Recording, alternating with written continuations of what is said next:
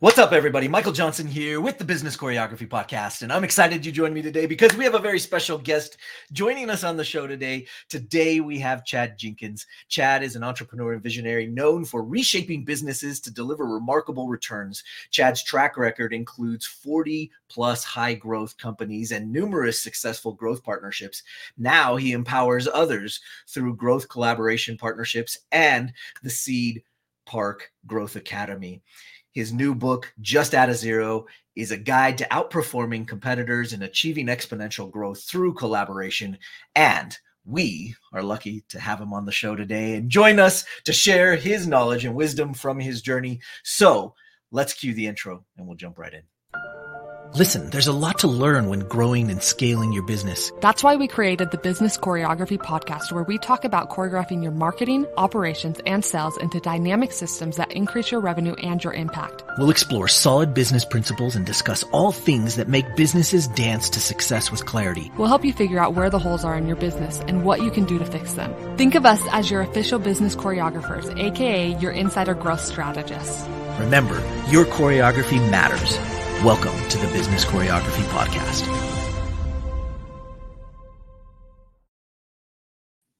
Chad, welcome to the show. It's so exciting to have you here. Thanks for joining us.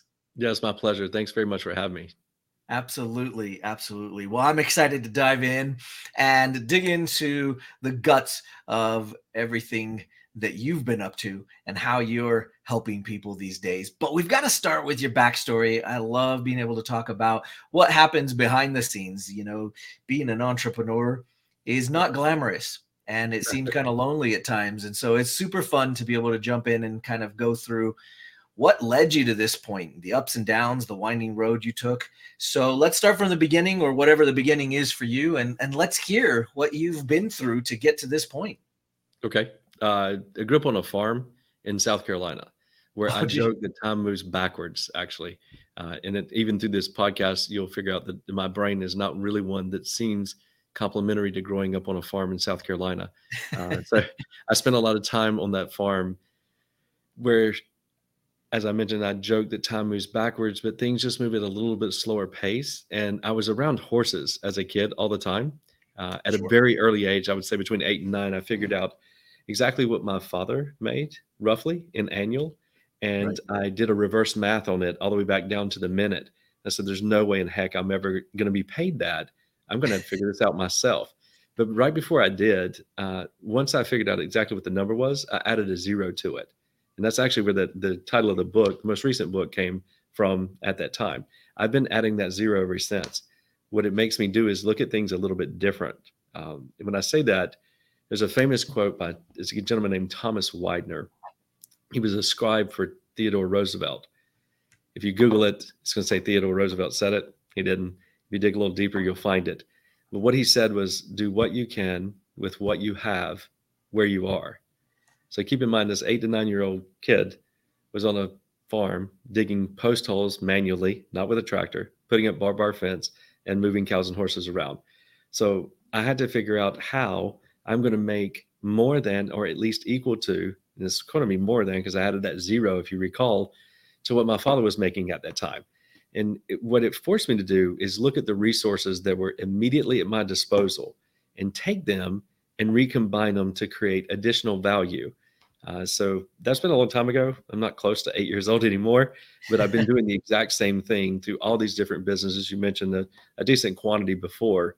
I feel like I've been doing the exact same thing since the very first one, even before there was a business. So I evolved to using those resources that were immediately on that farm and combining them. First one was I used to go to horse sales as a kid. My father and I grew up riding horses, so I learned how to ride at a very early age. And in going to those horse sales, I figured out pretty quickly the art of collaboration. So in the stands, there are people who want to buy the horse. They raise their hand. You're familiar with the concept, and that places a bid. The horse is moving back and forth in the arena. And I figured out that if this little kid was riding the horse, the people in the stands who are raising their hands to place a bid would think that they could also ride the horse. Not 100% true. But at a very early age, I was making, $400 to $500 a week, going to 2 or 3 horse sales. And when my contemporaries were thinking about playing basketball or football. So it's a little different upbringing. I continued that by looking at those resources that were on that farm. We luckily had a tractor, a truck. At 15, I could drive. Thank you, South Carolina, and a trailer. And so with a little bit of marketing and outreach, I figured out there were quite a few banks. This is obviously showing some of my age. They were purchasing out parcels around a major metropolitan, at that time, Charlotte, North Carolina, to build branches in the future. They didn't need them landscaped, though the first company's name had landscaping in it. They needed it bush hogged. I was very familiar with that. I thought I was going to have a permanent crick in my neck from going round and round mowing pastures. So I could take those same skill set and, again, collaborate with the resources I had at my fingertips and provide value to those banks who are eventually going to build out parcels or build bank branches on them. And it just continued to evolve and apply to different business models. There's a fundamental concept that in the book it speaks to at a little bit more depth, but it's one that I've coined as remove the film. And remove the film, we've all dealt with it before. You get a new iPhone, probably the most prevalent removing of the film that we've done here recently with the launch of the iPhone 15, or a new car where you have to take this plastic off of the GPS, and it looks a lot more vibrant. So when I look at conventional business models, I see inside of them, same thing as that 8-year-old kid.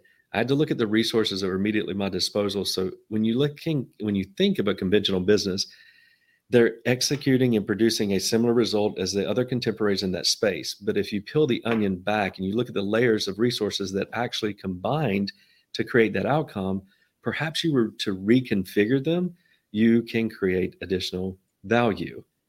Right. And if it's complemented by looking or just listening to the complaints in an industry and asking a few simple questions. The remove the film stands for friction identification and leverage the market. So the leveraging the market component of that requires you to ask a few questions. You've been introduced to these complaints. If you own a business, you hear them daily. If you're in an industry, you may make some yourself. I challenge you or encourage you to begin to ask the question, if you solve this, is it applicable to just your business? Or is it applicable to every business that's like yours in your city or your immediate area? Or perhaps it's applicable to every business that's like yours in North America or the United States or wherever you may be. If you get 3 answers of yes in a row, my normal MO was to consider starting a business and solving that, not only for myself, but for others. So when the title of the book, and you mentioned it earlier, is to outperform your competition, name your own price, and potentially go global. Removing the film is a foundational element that empowers you to identify those areas, and then also a sequence to validate how deep and far can you go, because you validate the depth of market in a pretty quick fashion. Right. So same exact concept, just add a 0 at the very beginning, which made me have to think about things in a bigger light because I had bigger aspirations and I wanted a much bigger outcome, not the general convention that you see in today's market or today's industry. And then what is the guiding principle? The remove the film has enabled me or empowered me to move through so many different industries that to the outsider would seem extremely abstract. General construction doesn't really go with cybersecurity, but the nature that drove me to making a mark in both those industries is exactly the same thing. There was a friction who I could provide value to, the end user at a much higher level, and I was able to wipe the competition away because everyone else is kind of ignoring this particular friction. I envision those as opportunities. I love that. So, I mean, there's a number of things I'd love to unpack here, and before we get in too deep and too serious, I mean, growing up on a farm and learning the ins and outs of that area, I mean, it gives you a sort of resilience. I grew up around horses and doing irrigation, and so I get it. I mean, there's nothing more character building than going out and doing irrigation in the freezing cold and trying to get all of that sorted. But you know, as you did that, what do you feel like would be the number one thing that you learned from that portion of your life that still keeps showing up today, even as you're helping businesses grow? So this is not going to be rocket science, but it's something that we could hear and say over and over and over. Listen. When you mentioned you also grew up on a farm, horses do not speak verbally. I was by myself most of the time, and I began to train horses and create revenue that particular way as well at a very early age. So I've spent a lot of time with these very large animals that can be quite persuasive, but they're not very verbal. Right. Additionally, I did grow up around my father. So everyone that I spent time with as a kid, they weren't my age. They were 20 or 30 years my senior. Well, Right. if you're at that age and you've been taught, certainly being from the South, keep your mouth shut and keep your ears open and be respectful, I did that. But I was a complete sponge. So natural curiosity driven by unwavering, intentional listening, really driven by those horses because they wouldn't speak to me. So I had to be very attentive to their language that they were speaking. And the same thing to me transfers over into business. Oftentimes, and there's many books that I'm sure we've all read, there's so much more communication that's going on other than the audible that you hear. If you intune yourself to it, you absolutely have a competitive advantage versus the guy who's looking and excited about responding versus understanding. So that has also taken from each and every business engagement since I was at a very early age. So even though I felt like I should have been born in Manhattan, where things move a little bit faster, I would not be where I am sitting today without the ability to learn those skills at a very early age and then just continuously reapply. When you're dealing with a company, what let's just take an example from one of your past exploits. When you're dealing with a company and you can there's something wrong and you've read one of those nonverbal things that's going on that they're not telling you, but you have recognized it. Can you tell us about one of those things that maybe wasn't being said, wasn't being talked about, but non-verbally you were able to go in and analyze it? Tell us about that, because I feel like a lot of us in our businesses are looking at things and sometimes we're just so immersed in the situation that we can't see it. We don't even know to talk about it because it's not even present to us because we're so immune to it. So talk to us about one of those. Yeah. So internally, and I mentioned a little bit earlier, is listen for those complaints and dig deeper on them. The application of that, I'll travel backwards to maybe the early 2000s to the mid 2000s. It was in the wireless industry. There's no really reason I should be in the wireless industry other than what I've shared with you already. I had built basically the equivalent of a Tractor Supply before Tractor Supply existed. So it was a horse feed and agricultural store. A gentleman came by and wanted to sell me Nextel. And some of us may remember that was a two-way radio that you press a button and you're able to dictate what happens on the other end in a very quick fashion. Right. So in that particular industry, quickly grew very fast under one other simple concept: make it easy for people to do business with you. That particular product was used primarily in the production home builder trade. Where do those guys participate and do their work? In neighborhoods. So I set up the entire city like a little ice cream truck routes, and people would come by and service or sell or deliver you a Nextel telephone where you're working. But one of the frictions or nonverbal cues was this sense that they're always very cost conscious, and they would make comments around their monthly bill. So that was very easy to understand that there was a friction there. What was not as easy to understand is how to resolve it. And if you dig just a little bit deeper, the way to resolve it is just to connect the dots on some things that are absolutely facts and or resources that exist. The common problem, everybody had it. Their bill was wildly out of control. Another fact, they changed rate plans every month. Just like today, whoever's bringing your internet into your home is changing those rate plans pretty frequently. But unless you pick up the phone and call them and have a good conversation with the retention department, you're not getting the best deal. So the fact that all of my folks had to understand what those new rate plans were, and all of my clients had a similar issue that they wasn't really spoken, but it was absolutely understood, that it was the volatility of their monthly costs that was enabling them or preventing them from being able to budget correctly. And at that time, they were growing quickly. This was before 2006 when the home building industry was going wild. So I listened, I created an application, and a service. The service would review your monthly bill before you actually received it. It would understand your trending and your usage patterns, including the person that just broke up with his girlfriend that was using a woeful amount of text messaging and making the bill run really high. And proactively, we just played matchmaker. This person's trending patterns and usage patterns to the new rate plans saved millions. But in that particular example, the nonverbal and digging a little bit deeper underneath the surface, and as I mentioned earlier, who does this apply to? I received a lot of yeses, turned it into an organization, ultimately about $20 million recurring annually. Wow, that's great. Let's talk a little bit about this idea of finding those problems and solving those solutions. There's a lot of talk in the entrepreneurial space, and it's interesting. The talk is you should do what you love, because if you don't do what you love, it's going to be hard. There's going to be hard times. If you're not doing what you love, it's going to be really difficult to make it through those hard times. On the same token, you hear the other side. Find the problem, solve the problem, and you'll never go without money in your life because you've solved people's problems. And so what's the merger? What's that space in between where you're doing what you love, but you're also actually solving problems? How do you find that space? Yes, so both at the same time, yes, is what I would say.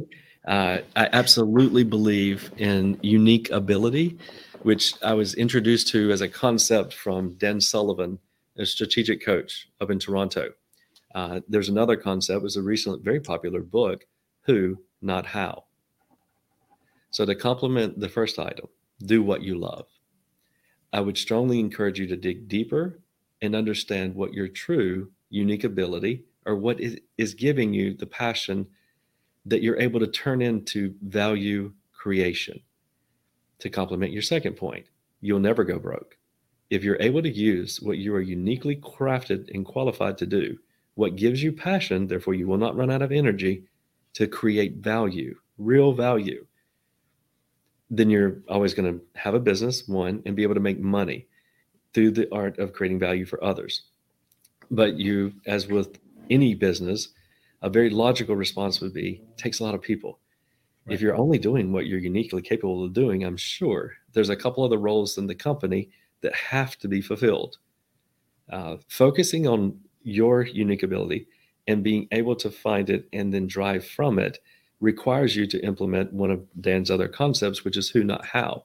And the who, not how, of course, is when you run across things in the business that are required and you're aware that they're required, you have two options. The very small business, solopreneur, those of us just starting out, and I've had quite a few startups, and I did not subscribe to this methodology for a long time. Thought I could do it, get up earlier, work harder, be smarter, and stay longer. And that did work for a period of time. When I began to understand that I'm not the best at doing all of these things, and I did the work to figure out what I am best at doing, which is growth and innovation, seeing the vision and how things connect to create more value, I began to hire correctly. And in hiring correctly, focusing on those that you hire, what they're uniquely qualified to doing, and remove them. A lot of times we build job descriptions, and they're healthy, I'll say, have tons and tons of line items on them. We're so excited when you're small to have someone else help you that you tend to overload them coming out of the gate. I strongly encourage you not to do that, and to look through ways of collaboration, which speaks about a little bit in the book, so you can multiply your efforts and hit the ground running and begin to grow exponentially, but not feel like you're on a hamster wheel. So full circle, I think it's both. You must find what you're passionate about doing. You must find what gives you energy and does not take energy away. And then I would strongly encourage to look horizontal. And the convention of, especially when you're starting out, not partnering with others. And I can understand that. For a long time, I'm 100% equity in all things. There's only been 3 to 4 that I decided to do differently on, and that's okay. One thing that I would consider as you are starting out and you have this focus is the art of collaboration, where two individuals have the same hero the person that you want to be a hero to, and empowering them to take care of those things that you're just unique, you're not uniquely qualified in doing. Because you got to be real careful of that. I'm sure everyone who's listening has been on that hamster wheel once or twice or currently. To get off that hamster wheel, collaboration, collaboration, collaboration. There's a lot that comes with that concept of collaboration. I love the pieces that you've talked about thus far in terms of hiring. Obviously in building a business, the collaboration side of it is super powerful and can be really powerful on the front end as a startup and also as a major enterprise. The collaborations happen on a regular basis. Talk to us more about the collaboration element in your book and some of the ideas that you're teaching there. Sure. And I've talked a little bit about like the natural essence of where collaboration happens, to be able to see it. And once it becomes visible, I feel like there's natural attraction between two elements, people, places, or things, or to your point, entities. One example, Nike's and Tiffany's, which is a strange collaboration, but absolutely works. They beg to be in collaboration. But to get there, you have to understand exactly who you are, who your hero is, who do you want to be a hero to. And then when you look sideways, understanding others who also have the same hero. When you identify those who have the same hero, the same group that they want to be a hero to, it would lead me to ask a couple more questions. Some of those questions are, do I really understand what their value proposition is? And how does it align and complement what I am doing? And is there an opportunity, often there is, to create something collectively that doesn't require us individually to do anything different, but perhaps we were to come together, it creates something that is a magnitude of additional value for the end user. And I'll give you a hypothetical example. If you look at what you do in delivering your product or service, and you challenge yourself to ask, before you deliver your product or service, what is the person that you would like to be a hero to experiencing? What decision do they have to make? What are they being afflicted by? And potentially, what type of organization are they engaging with before you get involved? And then perhaps when you deliver your product or service and you deliver that value and it goes exceptionally well, whoever you want to be a hero to has to take additional action. Whether you've helped them reach another plateau in their organization, you reach their goal when they have to move the goalpost again, and therefore they have to make another decision and engage with the next service provider or project. If you can identify those are immediate and I feel like low-hanging fruit collaborators. Right. They enable you to immediately pass, at a minimum, clients back and forth. And if they're worth their salt in delivering their product or service at the same level that you are, you can trust your reputation whenever you actually engage them as a collaborative partner, and the same for them. I envision that as stage one collaboration. When you move beyond that, you can move to stage two, and I briefly touched on it. What if the three of you, those three entities, those three service providers or organizations can come together to create something and brand it that raises above you three individually? Now you have created something that there is no competition for.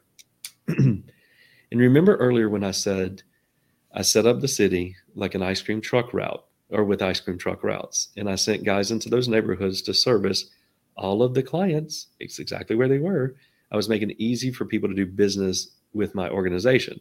Even though everyone in the industry had many more years of service, I was selling horse trailers and stacking feed. When you apply this concept, you're able to create, as I mentioned, something that has exponential more value. You've also reduced the amount of time that your hero target has to get quotes, engage, maybe meet. You're constantly reducing your overall pricing, enabling you to have increased margin, not just you, but your collaborative partners. So I hope that gives you a little bit of insight to what collaboration actually can do and complements what the book is actually projecting. I want to dig in a little bit to value proposition. I know a lot of businesses through different stages of growth have such a difficult time with value proposition and figuring out what their unique service is or their unique version of what it is that they're doing so that they can stand out amongst the crowd. What are some of the best ways to go about determining that and figuring out what their value proposition is? The best possible way, we'll lean on the horses, is to listen. I don't feel like we can spend enough time with those that we serve. In my experience, and I do spend an enormous amount of time with other entrepreneurs and as well clients of all of the businesses that I currently own and who they serve.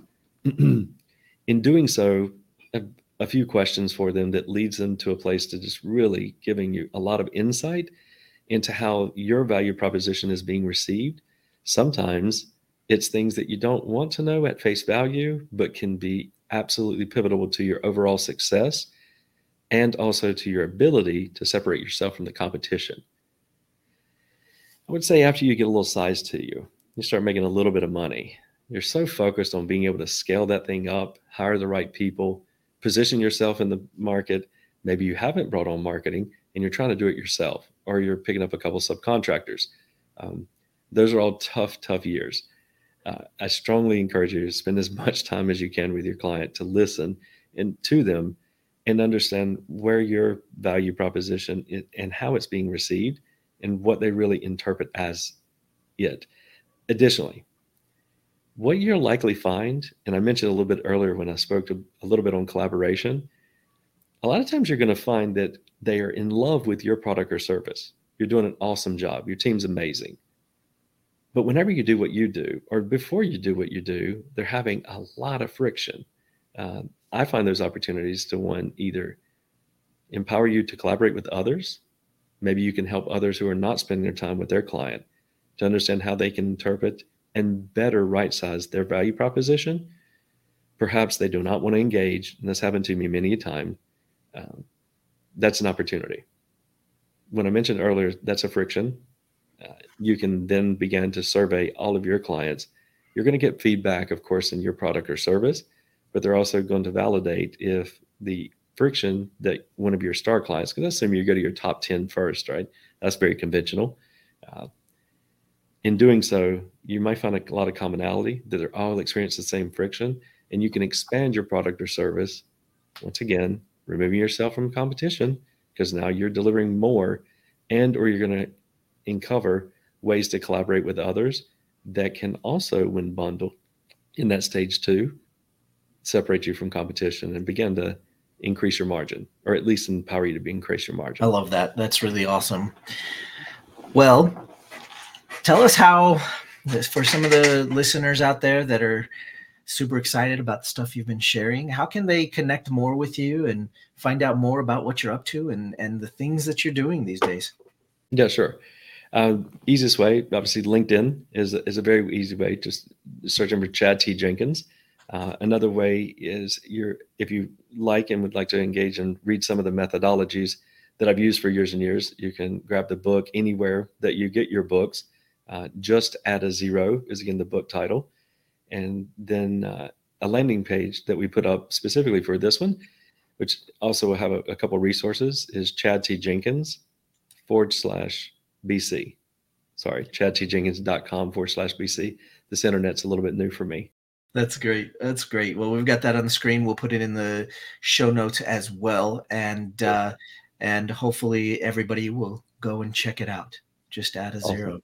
I'm excited to check it out myself and see and learn more from all the great wisdom that you're sharing with us today.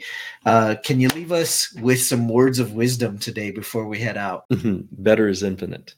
Stay curious. Those are 2 big ones for me. Looking at whatever you do today, I just constantly challenge yourself. What's an edge that I could create? And then stay extremely curious. Know that you can always make it a little bit better. And also know that you don't have to do it yourself. We talked about a lot today about collaboration and leveraging the strengths of others. I wouldn't let that one go by the wayside. It's really impactful. Well, guys, as usual, it's important that you continue to choreograph your businesses. in all aspects, in all areas. Keep on choreographing. We'll see you guys on the next episode. Thanks for joining us today. And thanks, Chad, for being here. We'll see you guys again. next time. Take care. Thanks for joining us today. Want more business choreography? Check out our website at bizchoreo.com to find out more. And find out how the choreography for your marketing, operations, and sales can raise your revenue and create more impact. Remember, every business needs choreography.